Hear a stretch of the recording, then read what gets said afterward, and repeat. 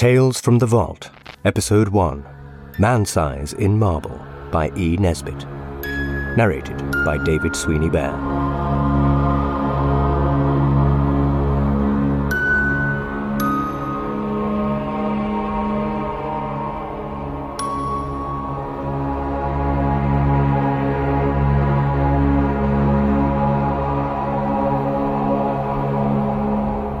Although every word of this story is as true as despair, I do not expect people to believe it. Nowadays, a rational explanation is required before belief is possible. Let me then, at once, offer the rational explanation which finds most favor among those who have heard the tale of my life's tragedy. It is held that we were under a delusion, Laura and I, on that 31st of October, and that this supposition places the whole matter on a satisfactory and believable basis. The reader can judge when he, too, has heard my story, how far this is an explanation, and in what sense it is rational. There were three who took part in this, Laura and I and another man. The other man still lives and can speak to the truth of the least credible part of my story.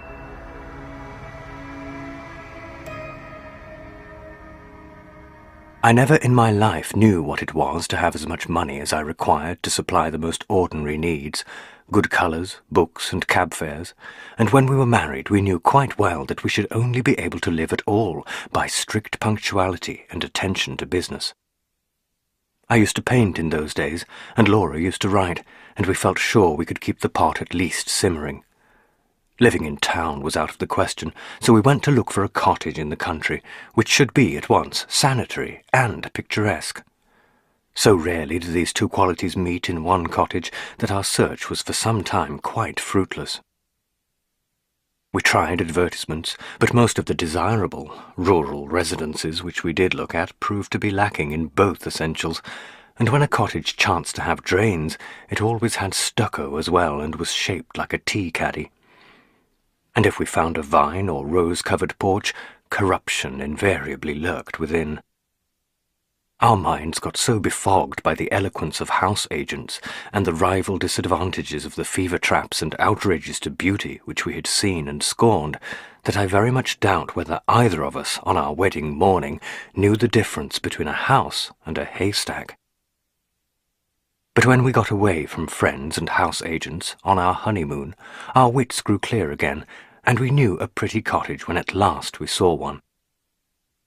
It was at Brenzett, a little village set on a hill over against the southern marshes. We had gone there from the seaside village where we were staying to see the church, and 2 fields from the church we found this cottage. It stood quite by itself, about 2 miles from the village. It was a long, low building with rooms sticking out in unexpected places. There was a bit of stonework, ivy-covered and moss-grown, just 2 old rooms, all that was left of a big house that had once stood there, and round this stonework the house had grown up. Stripped of its roses and jasmine, it would have been hideous. As it stood, it was charming, and after a brief examination we took it. It was absurdly cheap. The rest of our honeymoon we spent in grubbing about in second-hand shops in the country town, picking up bits of old oak and Chippendale chairs for our furnishings. We wound up with a run to town and a visit to Liberty's, and soon the low oak-beamed lattice-windowed rooms began to be home. There was a jolly old-fashioned garden with grass paths, and no end of hollyhocks and sunflowers and big lilies. From the window you could see the marsh pastures, and beyond them the blue thin line of the sea. We were as happy as the summer was glorious, and settled down into work sooner than we ourselves expected. I was never tired of sketching the view and the wonderful cloud effects from the open lattice, and Laura would sit at the table and write verses about them, in which I mostly played the part of foreground. We got a tall old peasant woman to do for us. Her face and figure were good, though her cooking was of the homeliest, but she understood all about gardening and told us all the old names of the coppices and cornfields, and the stories of the smugglers and highwaymen, and, better still, of the things that walked, and of the sights which met one in lonely glens of a starlit night. She was a great comfort to us, because Laura hated housekeeping as much as I loved folklore, and we soon came to leave all the domestic business to Mrs. Dorman, and to use her legends in little magazine stories which brought in the jingling guinea. We had 3 months of married happiness and did not have a single quarrel.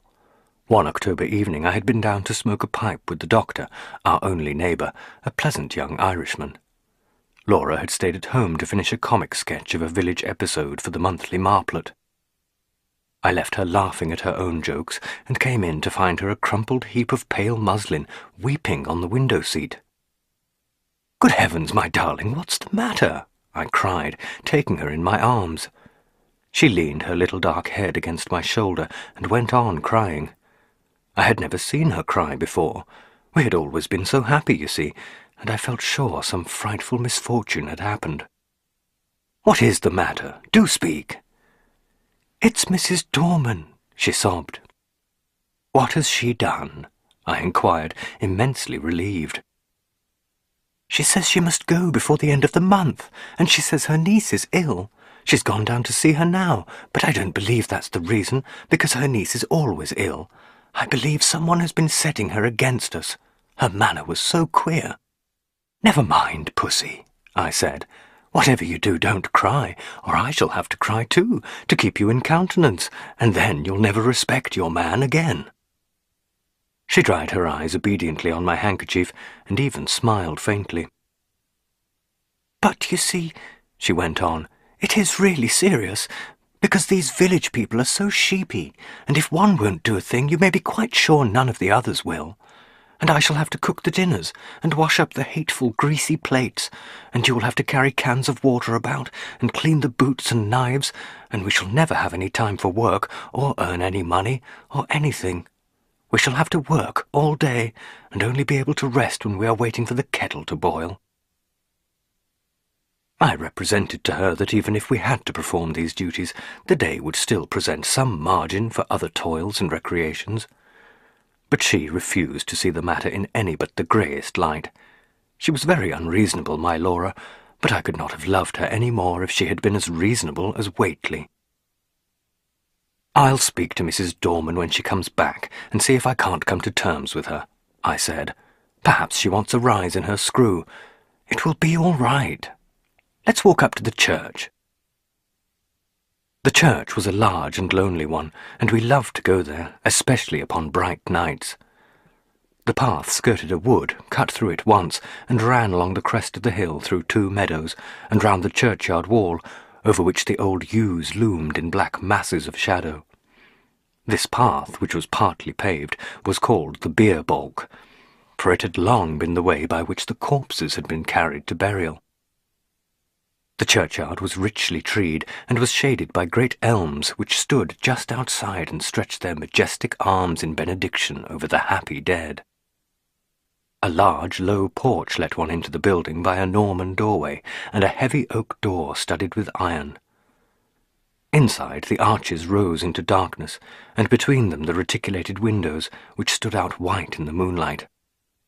In the chancel the windows were of rich glass, which showed in faint light their noble colouring, and made the black oak of the choir pews hardly more solid than the shadows.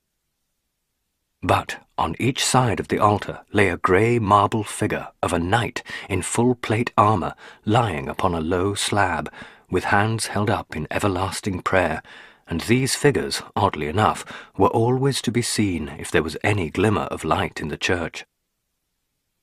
Their names were lost, but the peasants told of them that they had been fierce and wicked men, marauders by land and sea, who had been the scourge of their time, and had been guilty of deeds so foul that the house they had lived in, the big house, by the way, that had stood on the site of our cottage, had been stricken by lightning and the vengeance of heaven. But for all that, the gold of their heirs had bought them a place in the church. Looking at the bad, hard faces reproduced in the marble, this story was easily believed. The church looked its best and weirdest on that night, for the shadows of the yew trees fell through the windows upon the floor of the nave and touched the pillars with tattered shade. We sat down together without speaking and watched the solemn beauty of the old church with some of that awe which inspired its early builders. We walked to the chancel and looked at the sleeping warriors. Then we rested some time on the stone seat in the porch, looking out over the stretch of quiet, moonlit meadows, feeling in every fibre of our being the peace of the night and our happy love, and came away at last with a sense that even scrubbing and blackleading were but small troubles at their worst. Mrs. Dorman had come back from the village, and I at once invited her to a tete-a-tete. "Now, Mrs. Dorman," I said when I had got her into my painting room, "what's all this about your not staying with us?" "I should be glad to get away, sir, before the end of the month," she answered with her usual placid dignity. "Have you any fault to find, Mrs. Dorman?" "None at all, sir.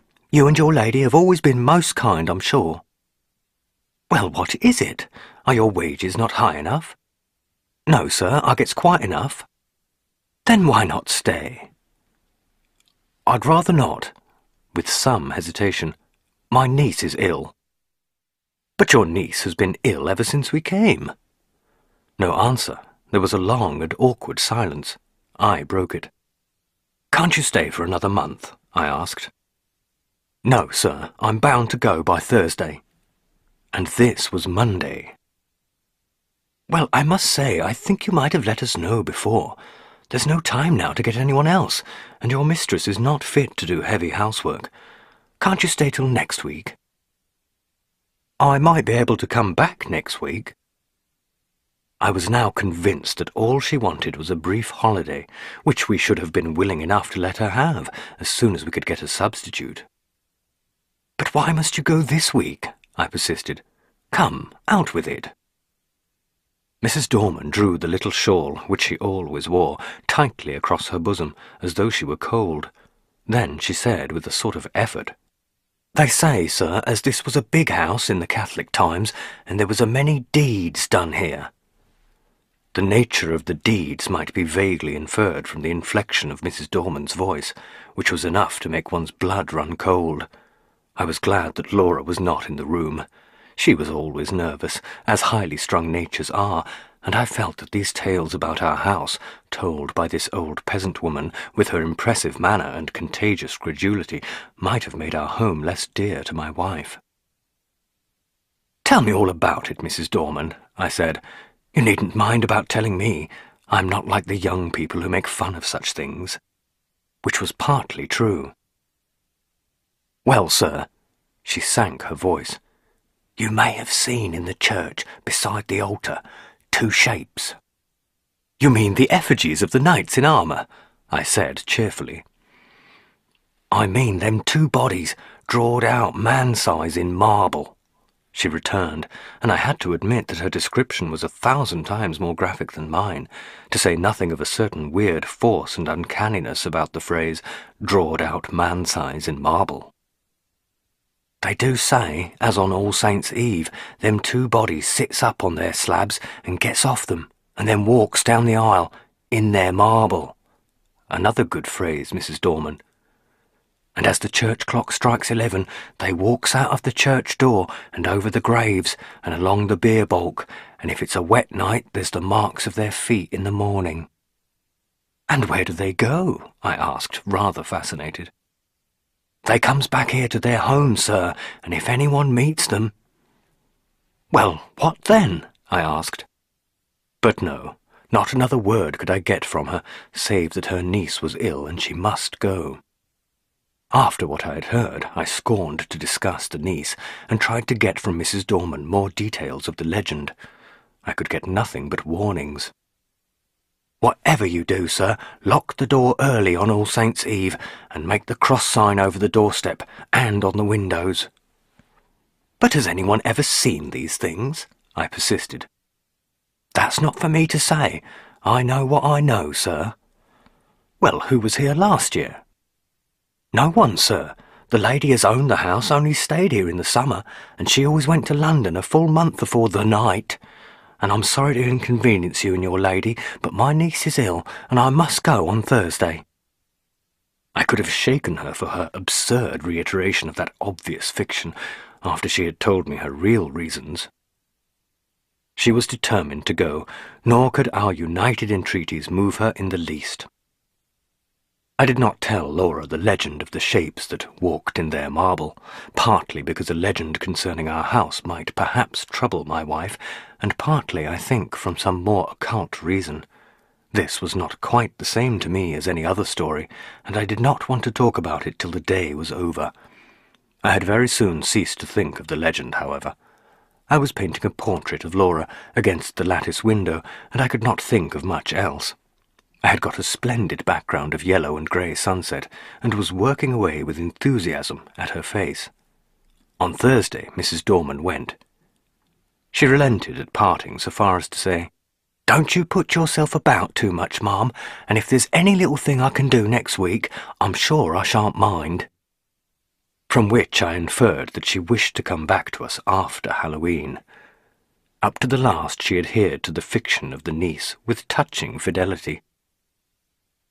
Thursday passed off pretty well. Laura showed marked ability in the matter of steak and potatoes, and I confessed that my knives and the plates, which I insisted upon washing, were better done than I had dared to expect. Friday came. It is about what happened on that Friday that this is written. I wonder if I should have believed it if anyone had told it to me. I will write the story of it as quickly and plainly as I can. Everything that happened on that day is burnt into my brain. I shall not forget anything, nor leave anything out. I got up early, I remember, and lighted the kitchen fire, and had just achieved a smoky success when my little wife came running down, as sunny and sweet as the clear October morning itself. We prepared breakfast together, and found it very good fun. The housework was soon done, and when brushes and brooms and pails were quiet again, the house was still indeed. It is wonderful what a difference one makes in a house. We really missed Mrs. Dorman, quite apart from considerations concerning pots and pans. We spent the day in dusting our books and putting them straight, and dined gaily on cold steak and coffee. Laura was, if possible, brighter and gayer and sweeter than usual, and I began to think that a little domestic toil was really good for her. We had never been so merry since we were married, and the walk we had that afternoon was, I think, the happiest time of all my life.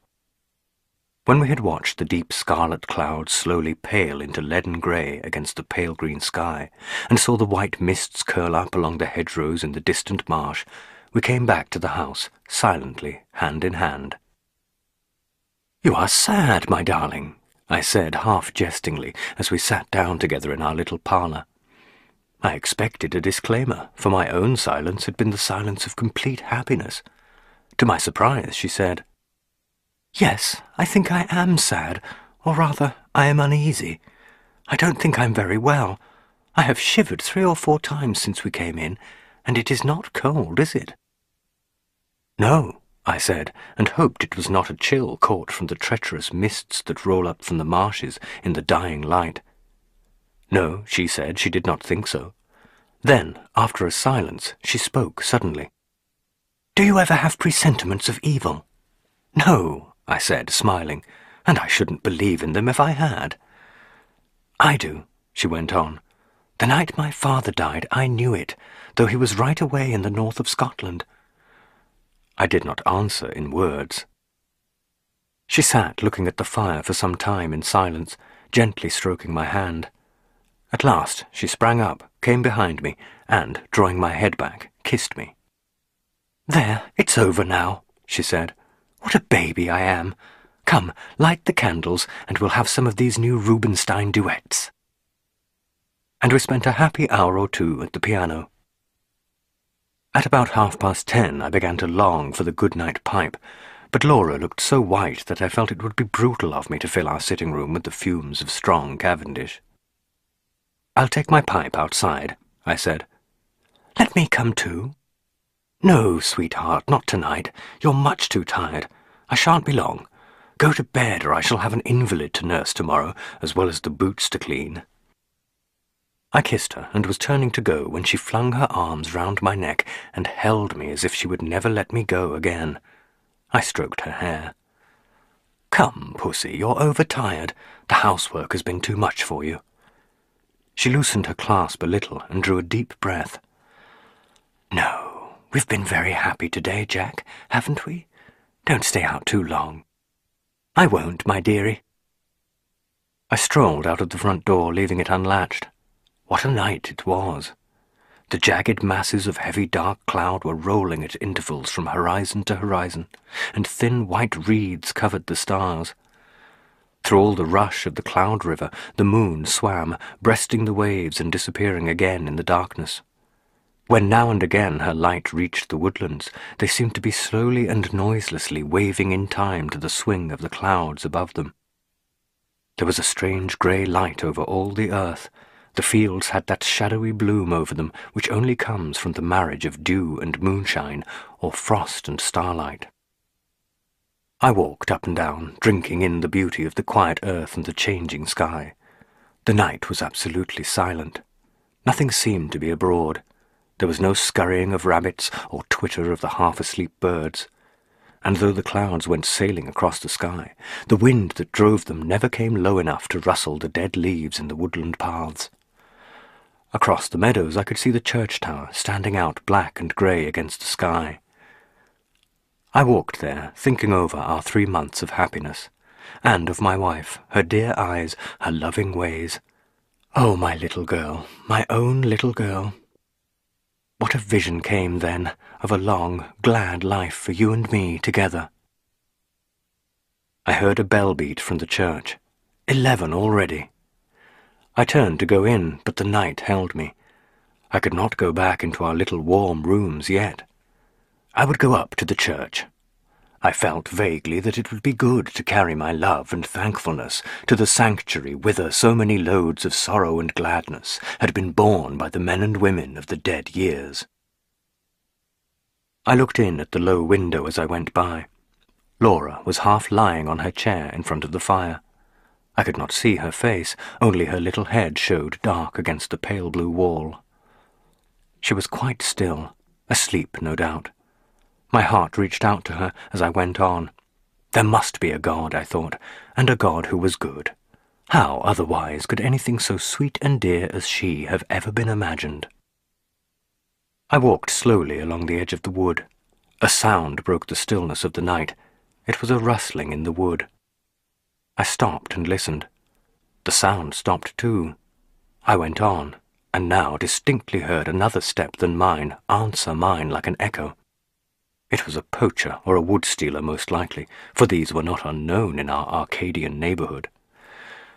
But whoever it was, he was a fool not to step more lightly. I turned into the wood, and now the footsteps seemed to come from the path I had just left.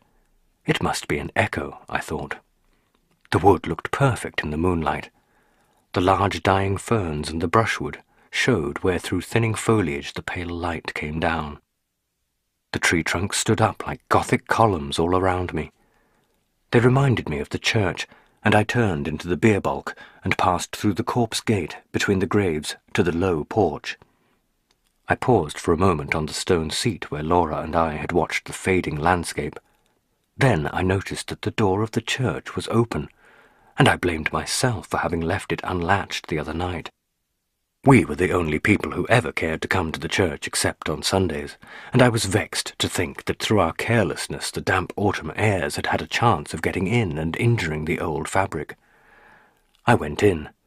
It will seem strange, perhaps, that I should have gone halfway up the aisle before I remembered, with a sudden chill, followed by as sudden a rush of self-contempt, that this was the very day and hour when, according to tradition, the shapes drawn out man-size in marble began to walk. Having thus remembered the legend, and remembered it with a shiver, of which I was ashamed, I could not do otherwise than walk up towards the altar, just to look at the figures. As I said to myself, really what I wanted was to assure myself, first, that I did not believe the legend, and secondly, that it was not true. I was rather glad that I had come. I thought now I could tell Mrs. Dorman how vain her fancies were, and how peacefully the marble figures slept on through the ghastly hour. With my hands in my pockets, I passed up the aisle. In the grey dim light, the eastern end of the church looked larger than usual, and the arches above the 2 tombs looked larger too. The moon came out and showed me the reason. I stopped short. My heart gave a leap that nearly choked me, and then sank sickeningly. The bodies drawn out man-size were gone, and their marble slabs lay wide and bare in the vague moonlight that slanted through the east window. Were they really gone, or was I mad?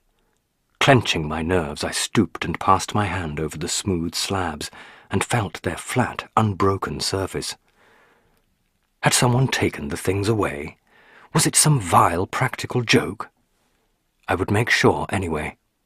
In an instant I had made a torch of a newspaper which happened to be in my pocket, and lighting it held it high above my head.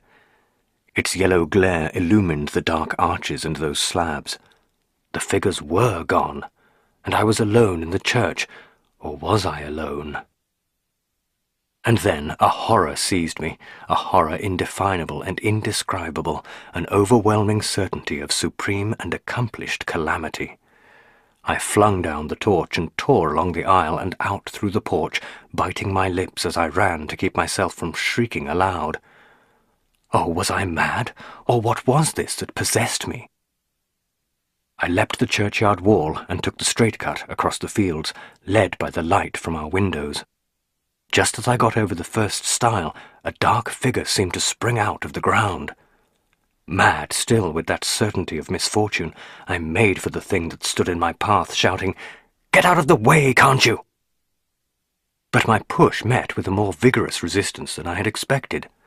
My arms were caught just above the elbow and held as in a vice, and the raw-boned Irish doctor actually shook me. "Would ye?" he cried in his own unmistakable accents. "Would ye, then?" "Let me go, you fool!" I gasped. "The marble figures have gone from the church. I tell you, they've gone." He broke into a ringing laugh. "I'll have to give you a draught tomorrow, I see. You've been smoking too much and listening to old wives' tales. I tell you, I've seen the bare slabs." "Well, come back with me. I'm going up to old Palmer's. His daughter's ill. We'll look in at the church, and let me see the bare slabs." "You go, if you like," I said, a little less frantic for his laughter. "I'm going home to my wife." "Rubbish, man," said he. "Do you think I'll permit of that? Are you to go saying all your life that you've seen solid marble endowed with vitality, and me to go all my life saying you were a coward? No, sir, you shan't do it." The night air, a human voice, and I think also the physical contact with this 6 feet of solid common sense, brought me back a little to my ordinary self, and the word coward was a mental shower bath. "Come on, then," I said sullenly. "Perhaps you're right." He still held my arm tightly. We got over the stile and back to the church. All was still as death. The place smelt very damp and earthy. We walked up the aisle. I am not ashamed to confess that I shut my eyes. I knew the figures would not be there. I heard Kelly strike a match. "Here they are, you see, right enough. You've been dreaming or drinking, asking your pardon for the imputation." I opened my eyes. By Kelly's expiring vesta, I saw 2 shapes lying in their marble on their slabs. I drew a deep breath and caught his hand. "I'm awfully indebted to you," I said.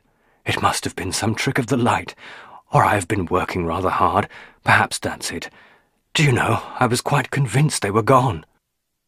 "I'm aware of that," he answered rather grimly. "You'll have to be careful of that brain of yours, my friend, I assure you."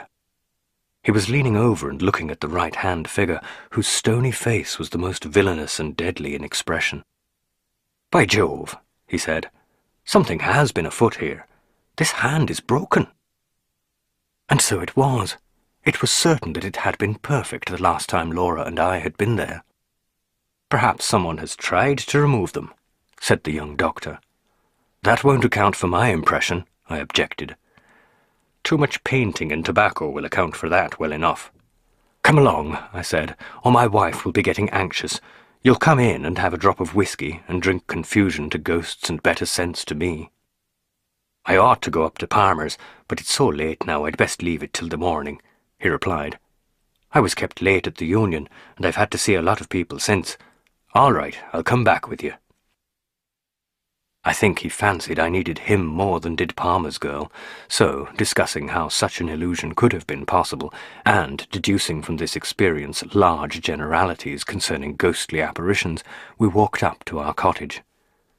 We saw, as we walked up the garden path, that bright light streamed out of the front door, and presently saw that the parlour door was open too. Had she gone out? "Come in," I said, and Dr. Kelly followed me into the parlour. It was all ablaze with candles, not only the wax ones, but at least a dozen guttering, glaring tallow dips stuck in vases and ornaments in unlikely places.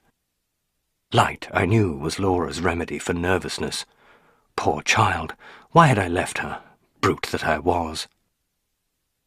We glanced around the room, and at first we did not see her. The window was open, and the draught set all the candles flaring one way. Her chair was empty, and her handkerchief and book lay on the floor. I turned to the window. There, in the recess of the window, I saw her. Oh, my child, my love, had she gone to that window to watch for me? And what had come into the room behind her? To what had she turned with that look of frantic fear and horror? Oh, my little one, had she thought that it was I whose steps she heard and turned to meet what? She had fallen back across a table in the window, and her body lay half on it and half on the window seat, and her head hung down over the table, the brown hair loosened and fallen to the carpet. Her lips were drawn back, and her eyes wide, wide open. They saw nothing now. What had they seen last? The doctor moved towards her, but I pushed him aside and sprang to her, caught her in my arms and cried, "It's all right, Laura. I've got you safe, wifey." She fell into my arms in a heap. I clasped her and kissed her and called her by all her pet names, but I think I knew all the time she was dead.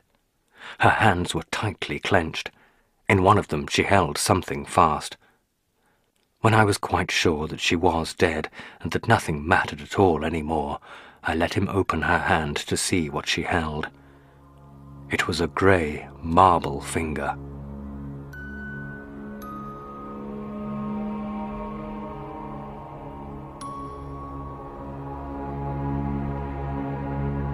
Thanks for listening. This was a DSB audio production, narrated and produced by David Sweeney Bear. Visit dsbaudio.com for more full-length audiobooks. If you enjoyed this episode, leave me a comment and let me know what you thought. Be sure to subscribe to this podcast for future episodes and check out the DSB Audio channel on youtube.com. Until the next time, happy listening.